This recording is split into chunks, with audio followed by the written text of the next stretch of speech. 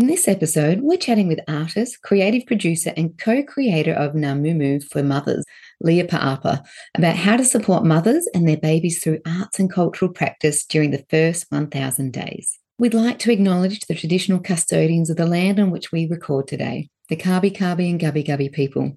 We recognise their continued connection to the land and waters of this beautiful place. We recognise Aboriginal people as the original custodians of this land and acknowledge that they have never ceded sovereignty. We respect all Gubbi Gubbi elders, ancestors and emerging elders, and any First Nations people listening today. And before we start, I just wanted to pop in and say that if you're curious about starting a nature play business or forest school, then you might want to check out our signature online course, Your Wild Business. Now, Wild Business is a business Kickstarter program, literally like no other. There's nothing else like it out there because what we do is very, very, very niche. It's specifically designed for teachers, forest school leaders, outdoor reccees, and early years educators who are ready to leap into the big, wide world of business. If you want to take the guesswork out of starting from scratch, and more importantly, if you want to avoid the 3 most common mistakes others have made when they started their nature play business, head to wildlingsforestschool.com/wild-business and check out our exclusive training to get you started on the right path towards your wild business journey. We will also share with you our proven seed sprout blossom framework that will help you create a nature play business deeply rooted in community, values and purpose. So head over to wildlingsforestschool.com/wild-business to check it out. Welcome to Raising Wildlings, a podcast about parenting, alternative education, stepping into the wilderness, however that looks, with your family. Each week, we'll be interviewing experts that truly inspire us to answer your parenting and education questions. We'll also be sharing stories from some incredible families that took the leap and are taking the road less travelled. We're your hosts, Vicky and Nikki from Wildlings Forest School. Pop in your headphones, settle in, and join us on this next adventure.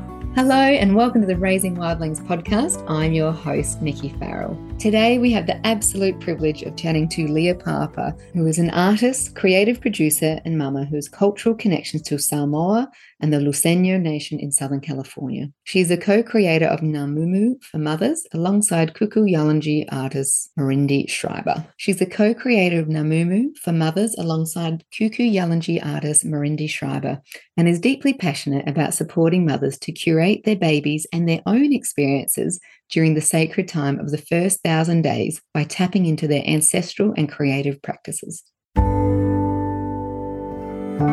Good morning and welcome to the show, Leah. Thank you so much for joining us today. Thank you so much for having me. I'm really excited for this talk. Oh, same. We do our little podcast dream guest list every year and your name was high up there. And I was like, oh my gosh, it's nearly September. We need to start really getting these organised. And I'm just so excited. I think what you're doing is so important, but we're not going to start there. Can you tell, well, actually, no, we will. Can you tell us what you're doing at the moment, work-wise, and then your journey of how you got here? Because nobody tells it better than the people that have gone through it. Yeah.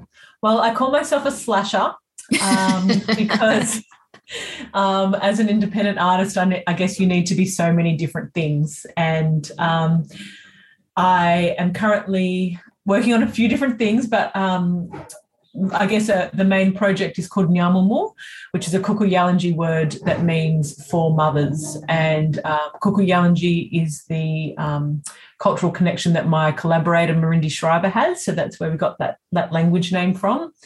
And we are running kind of arts and cultural practice that supports mums during the first 1,000 days. So that conception for age 2. So that's branched out into these beautiful different projects and ideas and collaborations that we couldn't have anticipated when we started. But I guess that's kind of at the crux of what I do.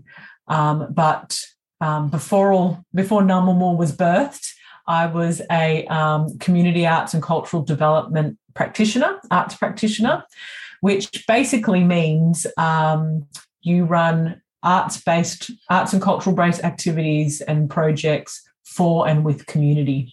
So rather than going into a community and delivering something that you feel that they want or that you need to do, you go into communities and you say, what do you want? What do you need? How can I be of service? And that, so I've been doing that for kind of over a decade now. So kind of a creative producer. I also, out of that, servicing my communities, which have changed over the years. Servicing my communities, I got into quite a lot of like festival event management.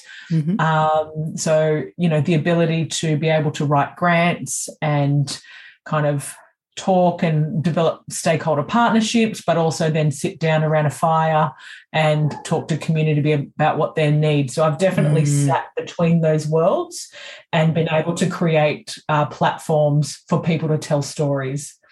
So the beautiful thing about community arts and cultural development is that it's multi-art form. It doesn't matter what the art form is. It's actually about the process, not the outcome, which I love, love, love. And that's, to me, where the medicine is. And so that took me to running a contemporary Pacific Arts Festival in Melbourne at Footscray Community Arts for several years. I ended up living in a remote community of Burralula in the Northern Territory and helping support them to develop their traditional dance programming and festival there that's still up and running. And now I'm based in the Yidinji Nation of Cairns, where this project has come out of. So it's my identity's changed, and the way I've identified myself professionally has changed from kind of producer to creative producer, now to, living in the space of an artist and all that entails, and that comes with confidence and growth. But I think everything led me to here. And when I look back, I see that, all the different bits and pieces of how my career, I started in education, actually, and found in education that in order to engage Indigenous and Pacific young people in the western suburbs of Melbourne where I was living, I kept bringing in elders and artists. And it was all about bringing them back to culture to get that connection in this really Western framework of the Australian curriculum. And that's where I slowly moved into the arts, because I just found the power of it so prolific, whether it was 5-year-old kindergartens to the 17-year-old, VCE students that I was working with. And so now I've kind of funneled all that learning from, grants and budget lines and all those kind of all the fun stuff. All the arts administration, which is actually a very creative process to be able to balance a good budget. Isn't that the truth? And the relationship building and creating culturally safe spaces and thinking multi-art form and thinking global as well as acting local. All of those things now feed this kind of really intimate project that I'm co-delivering here in Cairns, called Nyamungu. Oh, yeah. How amazing. I love hearing, and I find women often, genderising here, but I'm going to, I feel like after we birth and during parenthood, there is this, the cracking open, and we do, maiden to mother, whatever you want to call it, we do rebirth ourselves as well. But I often find that this conglomeration of all these skills that we pick up seem to come together after then. So can you tell us about Nyamungu and what that entails as well? Because I just am so grateful that it's out there and can't wait to see it spread. Yeah, well, I mean, you're exactly right. Like, it definitely came out of the birthing of my first son. And, I had him, my cultural connections are to Samoa and Tonga from my mother, and then the Luiseño Nation in Southern California from my father. And so I'm the first generation born in Australia. And, like my professional identity, I've always had identity as a key part of myself. And I think being a person of colour growing up in Australia, like, I just every day get asked, where am I from? And so having to be able to articulate that with complex family histories and relationships and, navigating that as a young adult, a teenager and young adult, and then, now as a mother, it became really clear to me when I gave birth to my son that I needed to make sure that he stayed connected to his ancestors and his lands that he wasn't anywhere near. And this was all pre-COVID. Oh, gosh. And my partner, and my partner's Yidinji and from Murray Island, so I knew he'd identify strongly as a First Nations Australian, but I wanted to make sure, and I just felt this awesome responsibility for me to make sure that he also felt connected to his maternal line that, that I have. Yeah. And so I wasn't sure how to do that. And both my grandmothers are still alive. I'm really lucky. Wow. And so I started thinking in a really pragmatic, practical way of how I could do that. And food is what came to me. So you're cooking it anyway. It's an everyday part of life. And so I started me and my son on an ancestral diet. Wow. I'm very lucky that I have all, and I live in the tropics, so all the taro and cassava and coconut and mango, like it's all here and accessible. But also started looking into, California and, kind of Mexico and what those foods were, and how I could incorporate them into my diet. So it was really nice to have a diet that wasn't based on weight loss for the first time in my life as well. It was actually about nourishing myself and nourishing my soul and connecting in an embodied way for me and my son. But food also became this huge Pandora's box, the politics of food and the history of food, which I had no idea. And part of what I learned was that it was used as a frontier warfare tactic during first contact around the world. And so with that, when you take away people's access to their foods, you take away their health. You also decentralize women as healers and nurturers in the communities.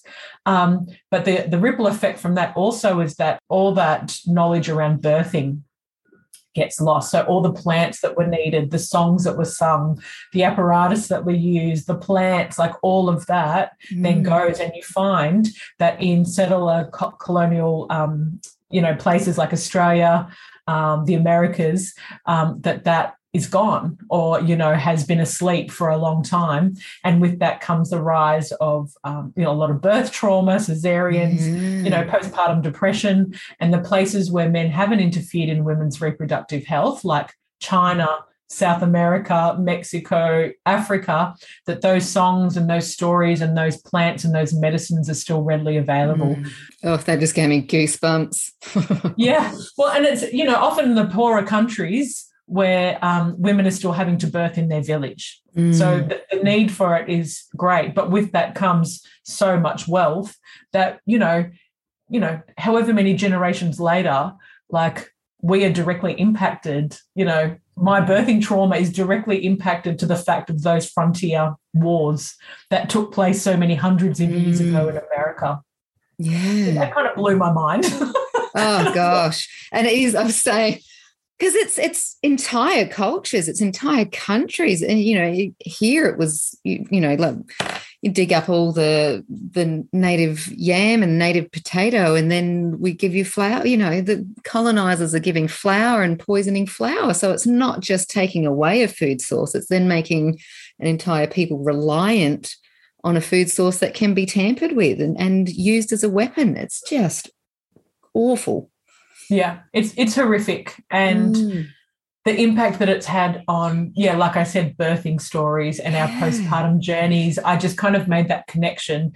And that's what allowed me to then start thinking more multi-art form around how to support mums and babies through this time, because my world was opening up, the cracking open, like all those things were happening.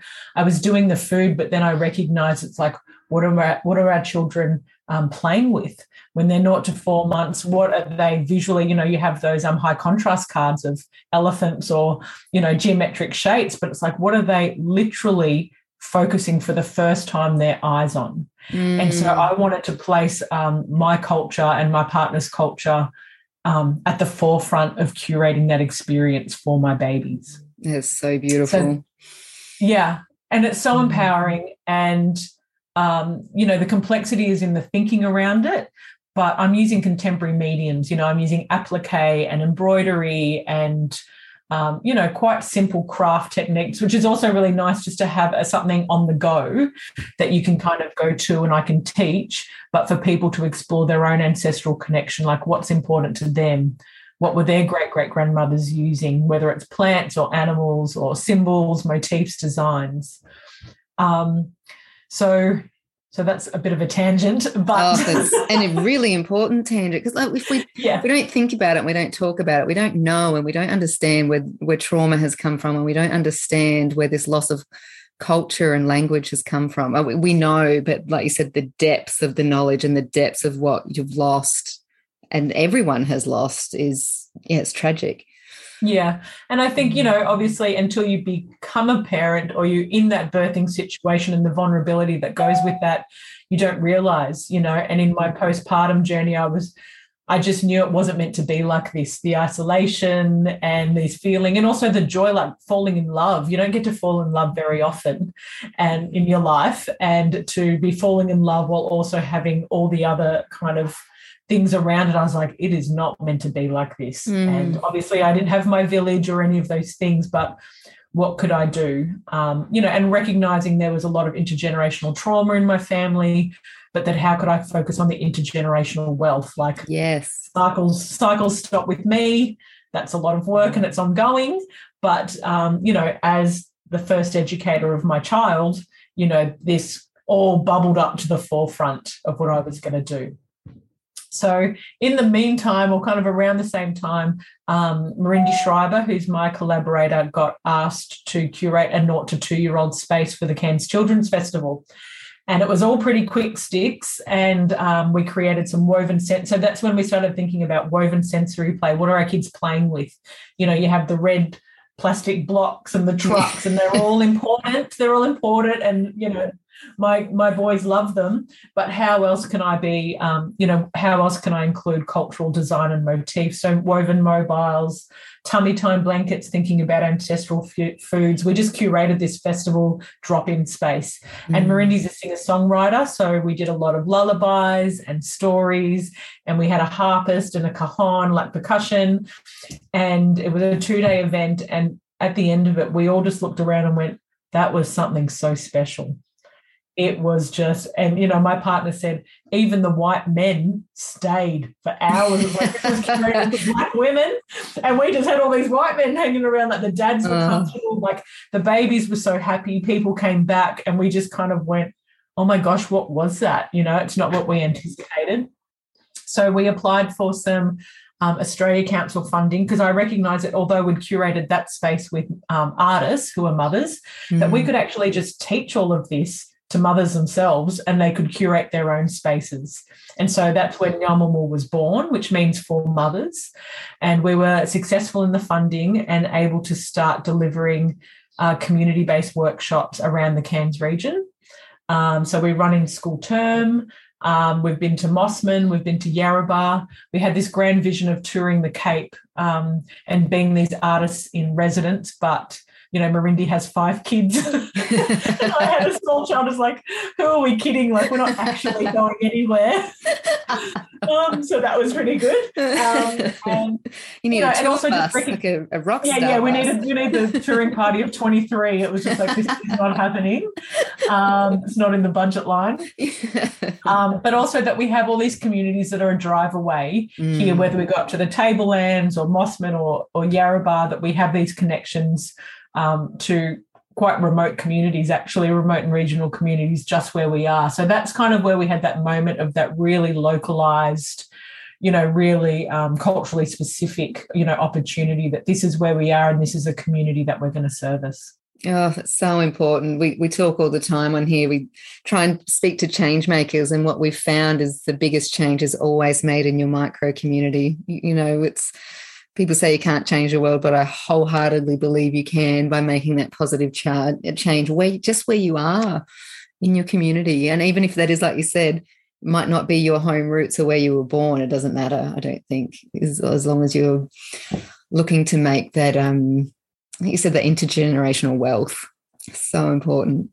I would love to talk to you, because that just, the Rockstar bus just brought up that question of, how do you navigate motherhood and the projects that you're doing, and how has that changed over the years? We've been having a bit of a thread over the last few podcasts about motherhood and business and the reality of it, and trying to paint a really realistic picture of the things that are hard and the things that are great about being a mother in business. What have you found on your journey? I think and it's a constant struggle and it's really hard. And, I think part of that comes when you become a mother, part of that grief around letting go of your old self. And I guess for me, I developed a quite a niche experience in remote community festival work. Mm-hmm. And so I was having these kind of 3 or 4 month stints in very remote communities. And I recognized as soon as that baby was here, it's like, well, I'm not going anywhere like that. Like, they don't actually pay enough for my partner to come along and be the babysitter. Yeah. But I'm not going to be able to live in community the way that I had to have that kind of meaningful engagement that was at the core of what I did. Mm-hmm. So, there had to be an absolute shift. But also because it was project-based, Merindy has 5 children, like, we just had to be really clear that this project was for mothers by mothers. And when you're able to do that from the outset, and that's what's really great about projects, is that they end as well. So you can trial something and end before you set up the whole partnership and the whole big business and, which is kind of our next steps. But because it was only for one funding round and we only had one bucket of money, we were like, let's trial this. So we learned a lot along the way. And some of that was things like being in school hours, like thinking about mums who have school-age children. So it needs to be, in that time where they can still pick up their kids. We needed to have extra programming if other older children were around. We did it in school terms, and it was identified after a couple of terms that actually the first week of term is not great for mums to come because they're so busy just getting their kids to school and breaking all the bad habits of holidays that they need to get them back, and it's just too much. So, it's only little things, but what that means to our participants is care. And when care is central to our service provision, which is what we're doing, we're being in service, they feel that. So for me personally, that looks like, being really mindful of my time because both our kids are still at home. And so my partner has them when I'm working. I say no to a lot of jobs that are interstate because it's just not practical to do. Like, and Zoom opened up a whole world that I've been able to tap into, and I'm really grateful for, actually, because it's actually given me more community than taken away. Oh, that's nice. Yeah. We miss you at Horizon Fest this year because I know you were booked in to come on the sunny coast. Yeah, we tried for a couple of years. Yeah, bloody pandemics, but hopefully one day when the kids are a bit bigger, we'll have you here. Yeah, for sure. Yeah, so, and it's just ever-changing as our babies change. We've brought in a couple more mums now to help facilitate. So I got pregnant and had a baby and I was able to step out. We also have different roles within. So we cater all our workshops with postpartum recipes from around the world. They're all home cook, slow cooker, to give examples of like nourishing, recipes and different just flavour profiles. Lee, I just think if you did that in every play group or mothers group around the world, how much of an impact that would make, just that alone. Oh, look, I mean, we don't teach them, but we give the recipe books at the end of the term of all the recipes we've made. And we just know that for most of those mothers, that's the only home-cooked meal they're getting every week that they haven't prepared themselves. Yeah. And they are so grateful. Like, they are just so making me a bit teary because I know how grateful I would have been. And it's just so delicious. And, and you also get to start seeing the threads. Because I'm not First Nations to Australia and I'm Indigenous to other parts, like that global thread and that womanhood story is really important to me. Merindy's local to here, and we do a lot of work around allyship and, connecting to the country that you're birthing your babies on and raising your families on, and how important it is to be in relationship with there. But then I guess my kind of areas around that ancestral connection, wherever your ancestors are from. So, when you start looking at the foods, you start seeing that, all those recipes are warming, they're nutrient dense, like there's the threads that women have worked out all over the world, obviously, to nurture ourselves during this really sacred time. And to be held by a community and that feel that love in that food and that, like you said, that validation of being heard and listened to, and that understanding, like you said, that this is probably the only meal you haven't had to cook here. Take it with love. Oh, so powerful. Yeah. Yeah, it's really beautiful. And it's all the things that we wanted. You know, Mirindi didn't even know that postpartum was a thing. Her youngest is 7. Her oldest is, I think, 21. She didn't even know that that existed. And so we worked out she's owed 200 days of postpartum care that she's got.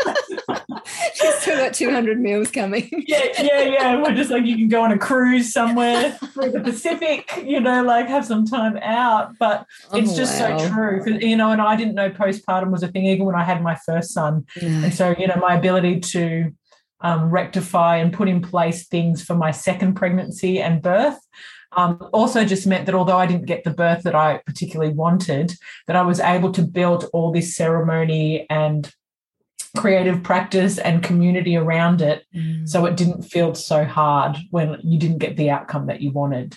So it's, you know, I've had a lot of teachers, you know, Postpartum Healing Lodge, Rayanne Madison is an Anishinaabe doula and birth worker, and so she worked with me online, but I also did her 8-week immersion course.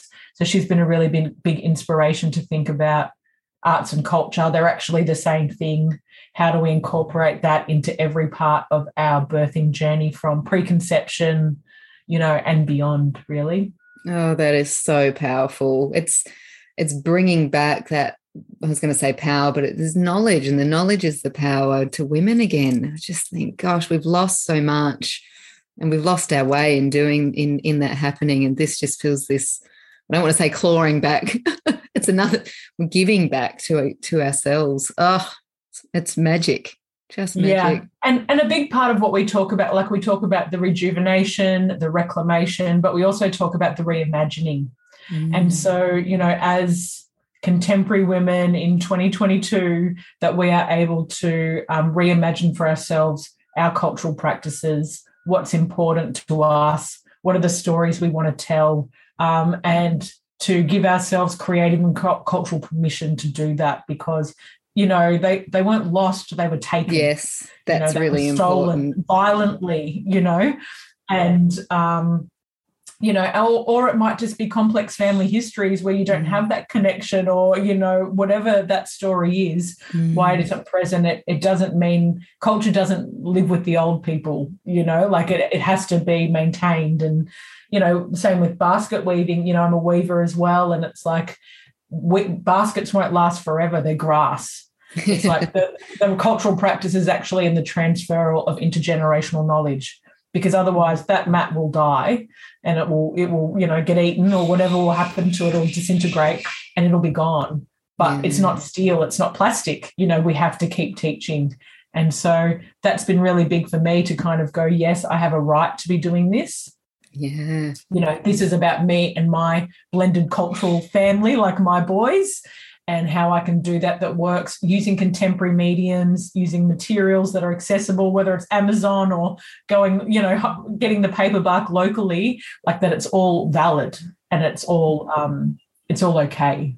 Oh, that permission is so powerful, isn't it? To yourself and to other women listening as well. It's make what you need to make and get the materials how you can get them to do what you need to do. Oh, yeah. That's so beautiful. I want to touch on the intergenerational aspect of Namumu as well. How important is that to the programs and to this passing on of the skills and the stories and whatnot? I mean, it's integral.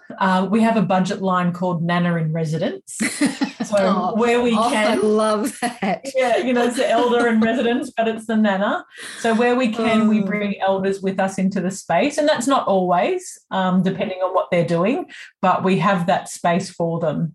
And then in our programming, like we're always led by our elders. You know, I'm still calling my grandma to find out, you know, recipes or things, you know, and Mirindi's really connected into all the mods here and very well respected. So she's a local girl and has those connections. So we stay in touch with them and let them know what we're doing and get guidance on that. And, you know, getting our participants, whether Indigenous or non-Indigenous, to think about who their elders are. And so that they can start those conversations with their mothers or their grandmothers to find out, you know, what is there or what isn't there. And sometimes it's just knowing the questions. You know, we went out to Yarrabah and we were doing it out there and we had the elders come, all the old ladies were there and they'd just never been asked, you know, like, what was their birth story. It was just not, they'd just never been asked, so they really had to think about it. And after a while, there's like, oh, yeah, I actually remember when my auntie this and, all these kind of things just started coming up because otherwise it just hadn't been explored. So, yeah. That's amazing. It's super precious. And, and then focusing on that wealth and recognizing that sometimes you ask a question and there is no answer, like that knowledge isn't there in living history, and that might take some research into it, or it might not be there, and the grieving that comes with that. Yes. How do you make, and might not be an answer to this, how do you make space for that, without toxic positivity in it as well, to make room for the grief of the loss, again, not the loss, the taking of the knowledge? I mean, in my experience, most Indigenous peoples live with it every day. Yeah. Like, it's just so much a part of our histories and our stories. And I think that's where the reimagining comes in. Like, it's that permission to go, it's okay. Some things are actually just asleep. They might not be gone, but it's going to take a bit more work to find it, and to breathe that life back into it. And, I've been to the Melbourne Museum. I went into their Pacifica collection when I was visiting down there, and, I asked them if there was anything from the 1,000 Days, and they'd never been asked that before either. Wow. And there wasn't. And that was because it was, white male anthropologists who were going through there who weren't particularly interested in the women, let alone the babies. Relevant to me, so yeah. Let alone the babies, like absolutely not interested. So, all that stuff is part of the journey, I think, and just recognizing as part of, the ebbs and the flows of motherhood, like it's precious, beautiful moments that sit alongside just the hardest thing you've ever done, and that's all kind of part of this journey as well. It's a journey of life almost, isn't it, as well? Yeah. What kind of projects have you got coming up at the moment?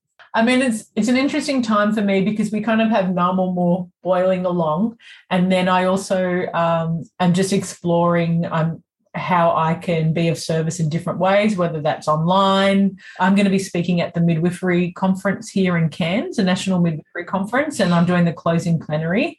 So that's like amazing. That's 500 beautiful. Midwives to speak to. And we just did the Regional Health Conference in Brisbane and did the artistic programming for that. Cool.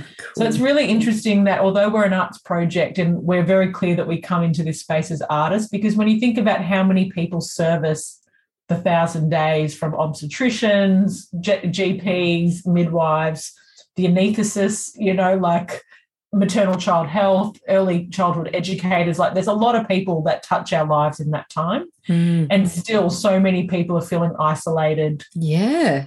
Falling through those gaps with all that care. And so part of what we were doing was like, how can we contribute to this space through arts and cultural practice? And I feel like that's, I spoke at the big anxiety festival, which was around, mental health and arts. So I feel like the different sectors are starting to kind of see what we're doing quietly over here in the corner, and are starting to ask about how they can implement that into their own practice.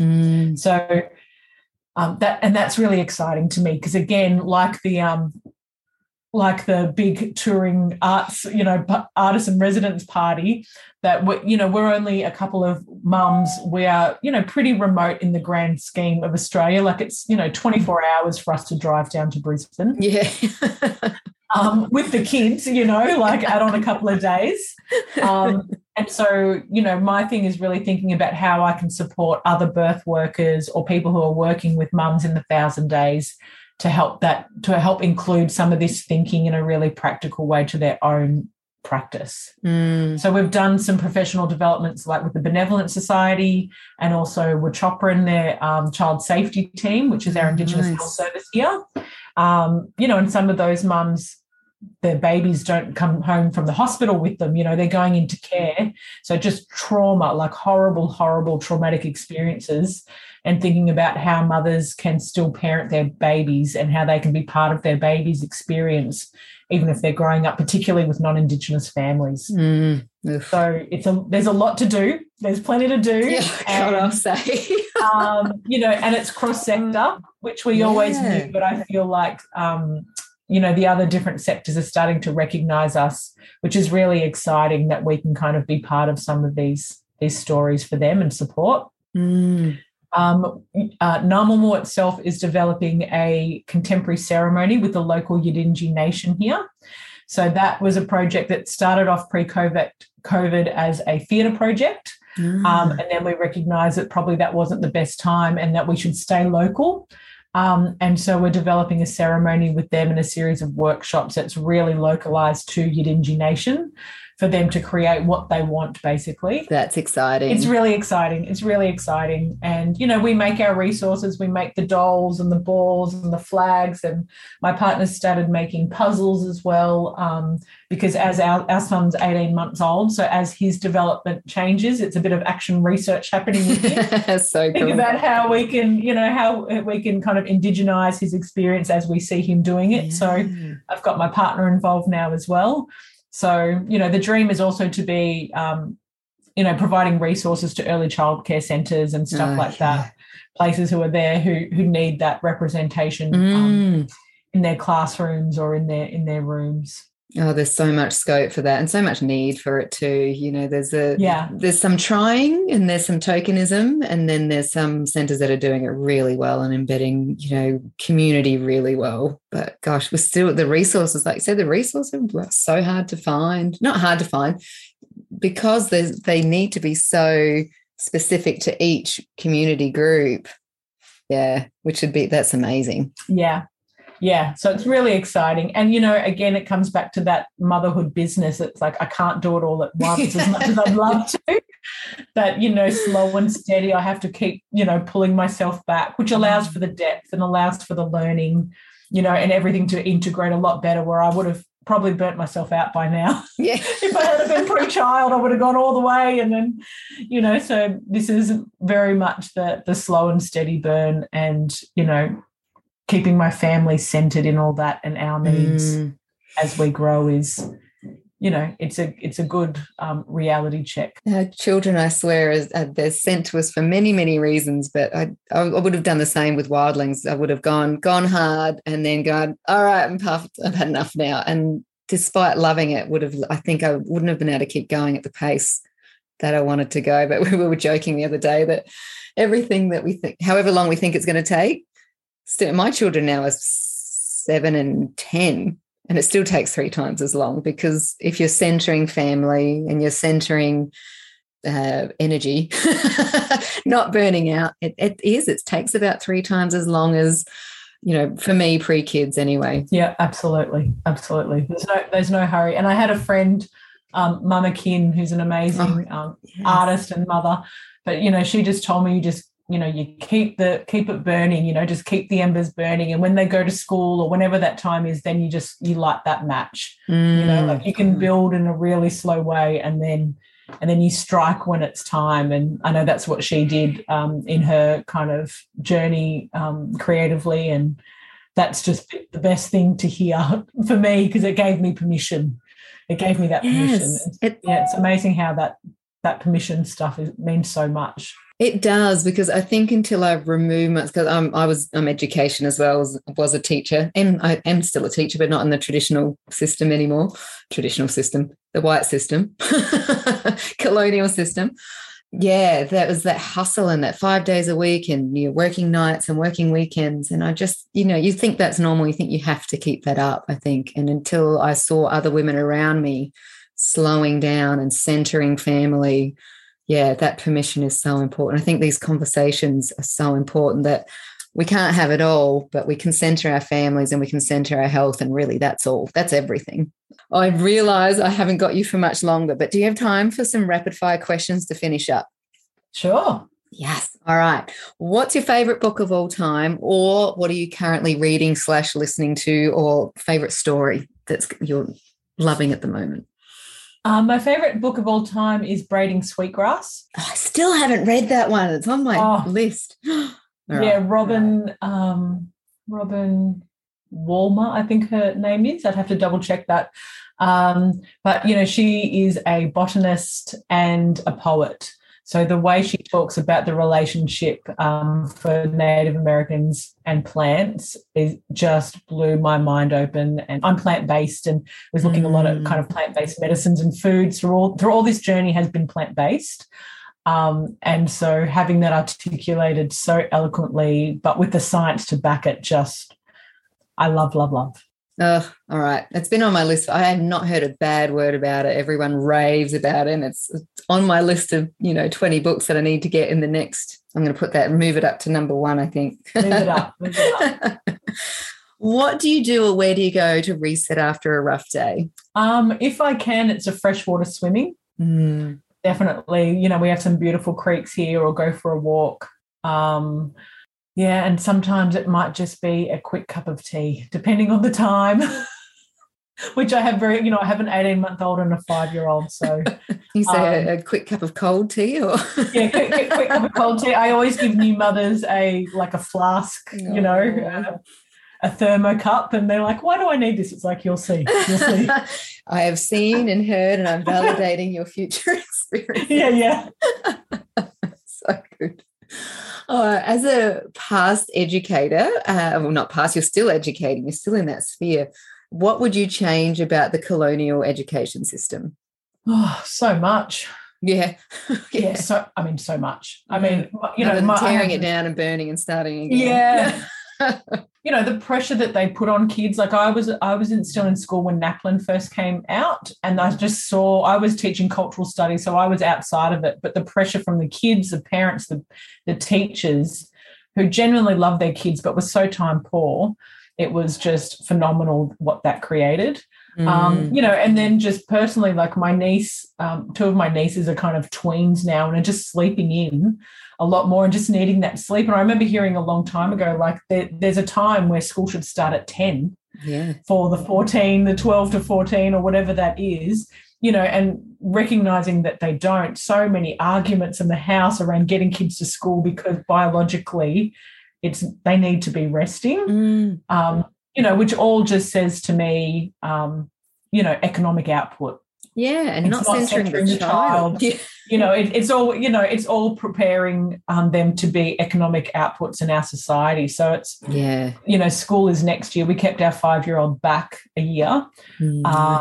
And, we're at that conundrum now of what do we do with him next year? Homeschool and how we do that. I mean, we're definitely very interested in working through like how that can be possible for us. Oh, if you've got any questions, we unschool our boys because of many, many, many reasons. But yeah, please, if you want to ask any questions, please feel free, because I just think. Thanks. I will take you up on that for sure. Yeah, particularly I think for anyone that doesn't fit that colonial system, and that could be whether that's additional needs, whether that's needing to be on country more, whether that's just trying to have any sort of cultural practices and knowledge embedded.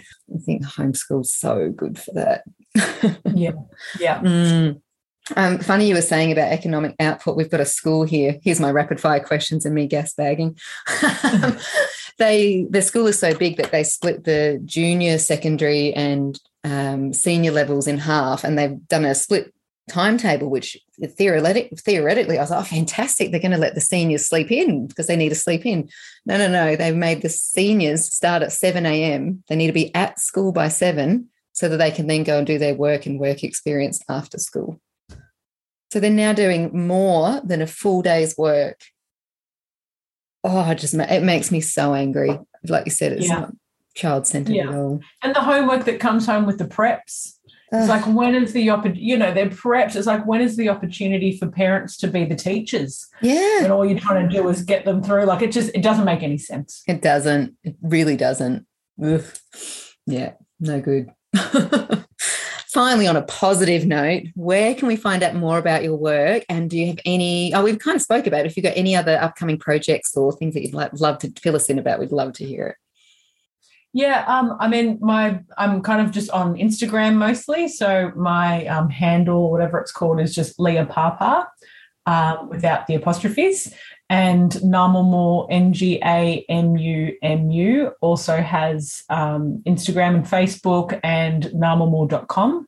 So that's the main places to find me. But yeah, everything, things are just bubbling away in a really kind of beautiful way, and, trying to develop partnerships so that we don't have to apply for grants all the time and think about sustainability. Like, it's all part of that. We only want to work 2 or 3 days a week anyway because we have families. So it's like, how do we generate income from, the 3 or 4 mothers that are in our project so that we can be there for our kids and also, earn a living and be of service to the community. It's a tricky one, but we're getting there. Oh, you'll do it. You'll do it. It's such beautiful, important, grounding, like you said, community central work. And I just can't wait to see it just grow and grow. And the impact and the ripple effects of what you're doing is just incredible. The community-centered work and where you're going with that, I'm so excited for it. I'm so excited for this next generation of children that are having these experiences from birth again, that it feels like we're coming back and reclaiming, and just excited for the next generation of children coming through and the changes that they'll make because they've been empowered with that knowledge. So thank you. Thank you for all the work that you do. Thank you for coming on today, and can't wait to watch all of your projects grow. So appreciate it. Thank you so much. Thanks for having me. Chatting to people like Leah, as you can tell, obviously really excites me. It gives me such hope for the future and our future generations that we're bringing this cultural and ancestral knowledge back to our First Nations people. Thank you to Leah and Mirindi for bringing this work, such important work, to Cairns and to Australia now, globally as well. We can't wait to see where you go with this and the impact that it's going to have on our future generations. If you felt the goosebumps, I always think that when you get goosebumps, that's the quote of the podcast. So if you can think where you got the goosebumps or where you went, yes, please feel free to share, because this podcast is all about chatting to change makers, and change makers can't make change if people don't know about their work. It is so important that we get this work out, that we get this knowledge out to women in our communities. And if you want to be an ally, then an easy way that you can do this is to help promote Leah's work. Get Namumu for mothers out into the world. So if you can share Leah's website, if you can share Namumu, if you can promote this podcast into anyone's hands that you think will help get them some funding, or just help get the word and get mothers to these programs, then that's how we get these ripple effects to work. So thank you so much for listening today, and until next week, for all the mothers and all the parents out there, stay wild.